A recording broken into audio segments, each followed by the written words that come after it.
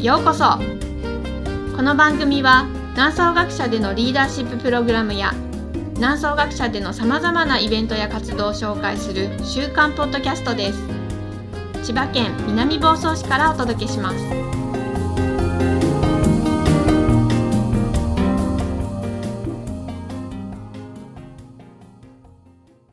はい、こんにちは。南総学舎ヨガ瞑想講師の涼子です。皆さんこんにちは。学者長の大滝です。はい、今日もよろしくお願いします。よろしくお願いします。はい、今日のテーマではですね、南総学舎のリーダーシップ研修でよく使っている、オンラインケーススタディがあるんですけれども、ハーバードビジネススクールの作っているエベレストのシミュレーションというのについてご紹介と、どんなことが学べるのかなということを話していきたいと思います。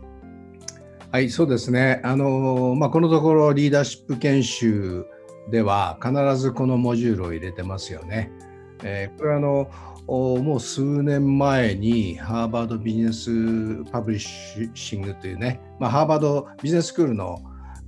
機関ですけども、そこがたくさんいろんなビジネスケーススタディを出してるんですが、最近の流行りは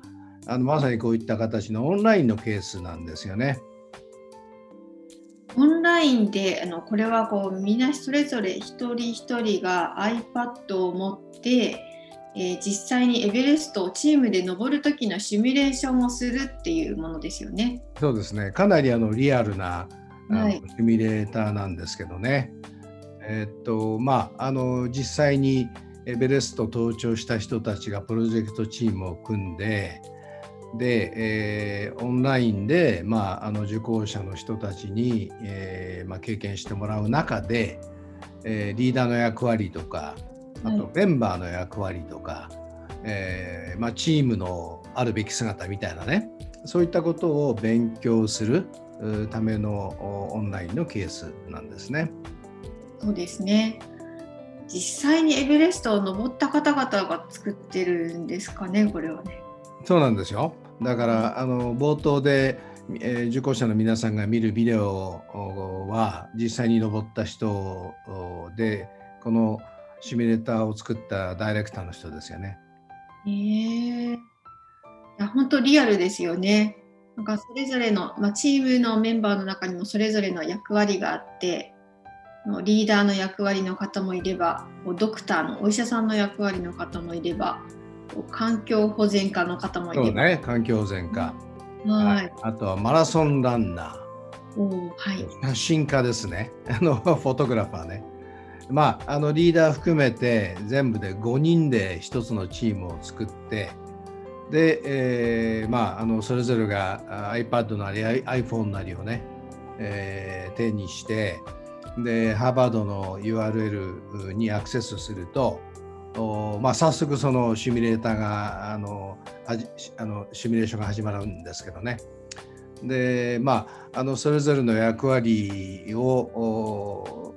約90分間のねセッションの中で演ずることになるんですけども、オンラインのケーススタディの醍醐味っていうのは、時々刻々とダイナミックにそれぞれの端末を通じてね与えられる情報っていうのが時々刻々と変わってくってことですよね。例えば天候だとか自分の健康状態だとか、そういった本当にエベレスト登山に非常にクリティカルないろんな諸条件がリアルタイムで刻々と変わっていく。そういう中でチームごとにベースキャンプからキャンプ1、2、3、デスゾーンである4で頂上っていうねところに、約6日間で登頂するっていう、そういうシミュレーターですね。いやこれ南総学者のリーダーシッププログラムで何回もやってますけれども、毎回チームによってダイナミクスが違ったりとか結果が違うように現れてきて、なかなか難しくでも学びが大きいなって思う。私はこのケースが好きなのは、やっぱり他のオンラインケースと比べて実にリアルで、はい、で本当にリーダーをやった人の学びもあるんだけど、他の人たちの学びもものすごくたくさんあるんですよね。というところがとても好きですね。このシミュレーションの中では具体的にどんなところがテーマになってきたりとか、学びが大きくあるとか。そうですね。まずリーダーをやる人のリーダーシップスタイルですよね。はい、一般的にリーダーっていうとすごくこのトップダウンでね、カリスマ的に、みんなをぐいぐいまとめていくみたいな、そういうリーダーなんですけども、こういう非常に厳しい条件の中で、すごくなんですか、チャレンジングな目標を達成するような場合だと、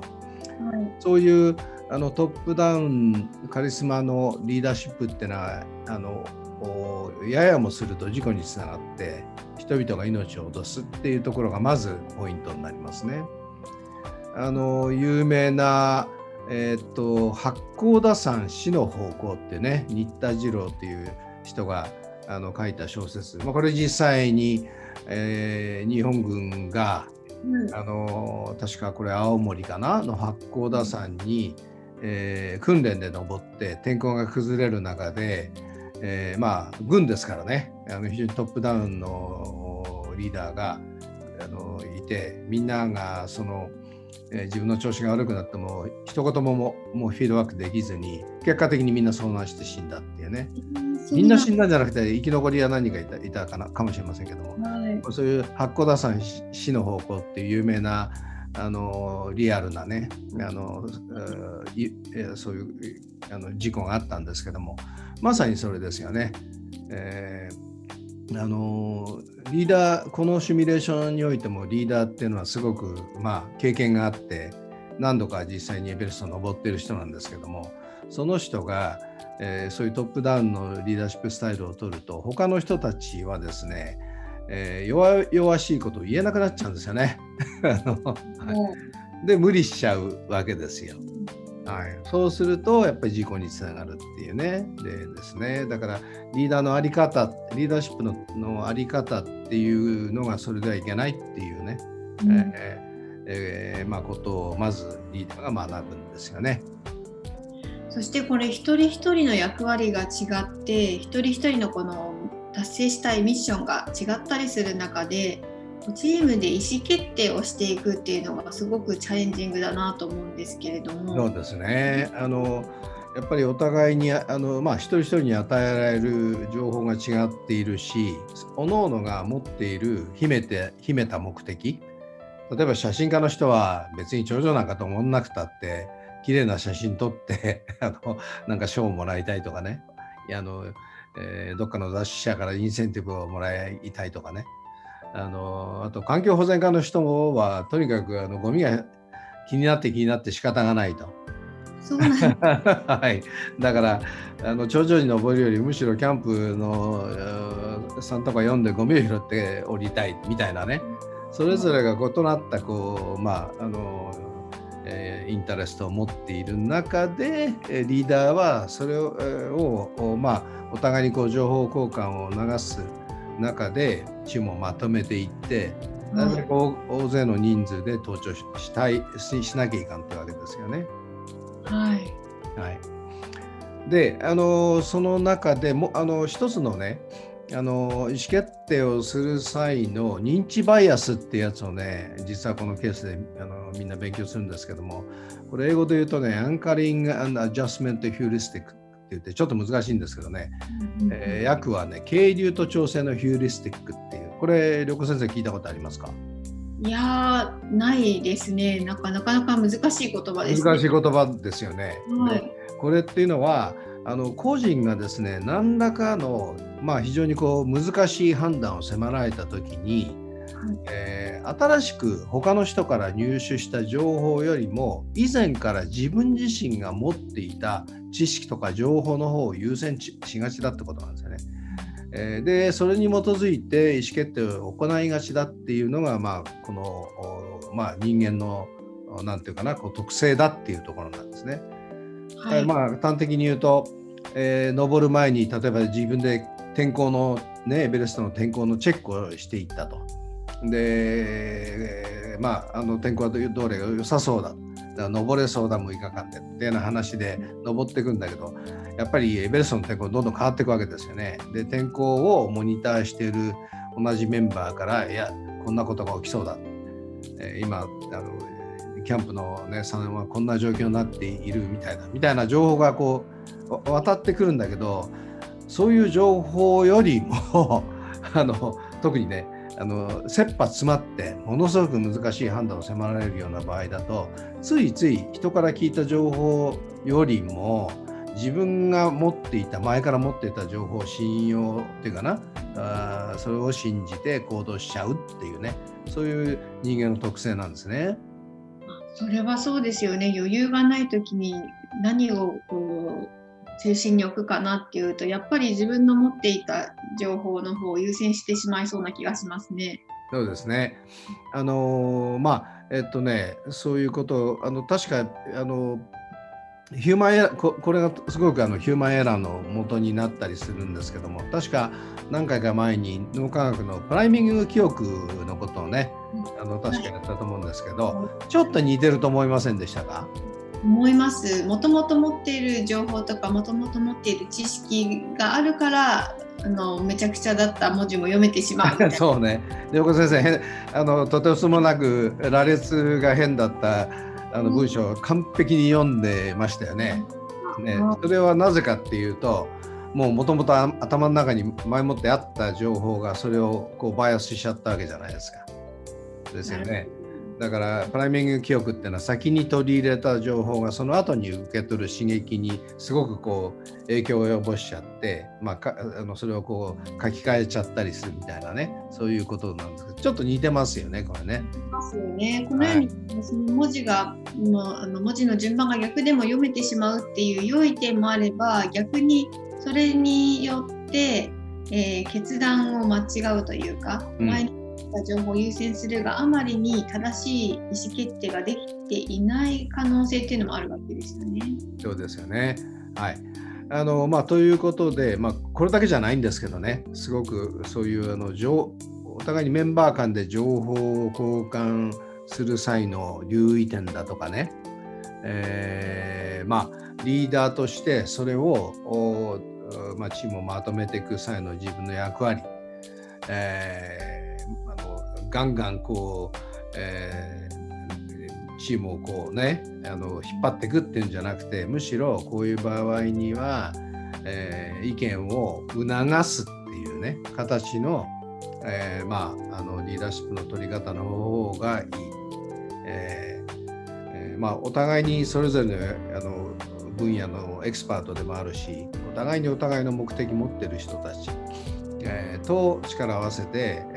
一つの大きな仕事をやっていく上においては、リーダーっていうのはやはり、ファシリテーター型というかね、心理的な安全性ってよく言いますけどね、こんなこと言ったら馬鹿にされるんじゃないかみたいなことをメンバーが思わないように、水を差し向けて意見を言い合わせる。なんか顔色悪そうだね、大丈夫ですかみたいなそういう持っていき方をして、意見をね出させるっていう、そういうリーダーシップの取り方が重要だっていうことを勉強します。はい。はい。このシミュレーションはハーバードのビジネススクールの作っているものですけども、南総学舎では10代のリーダーシップ研修の際にも実施しましたね。やりましたね。はい。で、意外と10代の若者たちも全く問題なくこのシミュレーションをこなし、結構学びも多かったように思います。すごく学んでいたような感じがしますね。やっぱり最近の特に若い人たちはカリスマ的なリーダーシップっていうのはがこれまでのモデルだとすると、それはすごく違和感を持ってるんですよね。自分はそんなのできないと思ってるわけだけど、まさにこういう状況においてはリーダーがガンガンこう引っ張っていくようなトップダウンカリスマのリーダーじゃなくてもいいどころか、そうであってはいけない。むしろ前にもやりましたけど、アダプティブリーダーシップですよね。適応型のリーダーシップでみんなをまとめていくっていうことが結果的には、成功にみんなを導くんだっていうことで、若い人たちにはむしろこういう話はむしろフィットしてた感じがしますよね。そうですね。そしてこのように、年齢に限らず体験型で学べるっていうのはすごくいいことですよね。はい。ハーバードには実はオンラインのケーススタディいろいろとまだありましてね、継続的に南総学舎でも試していきたいと思います。あと南総学舎でもね、実はオンラインケーススタディを作っていこうというふうに思ってまして、南総学舎バーチャルリアリティのそういうビジネスもね、おいおい始めていきます。はい。今日は、南総学舎でも実施しているハーバードのケーススタディエベレストのシミュレーションについて、ご紹介させていただきました。南総学舎ではこのような体験型のワークを通してリーダーシップのプログラムをどんどん開催していきたいと思います。はい、今日はどうもありがとうございました。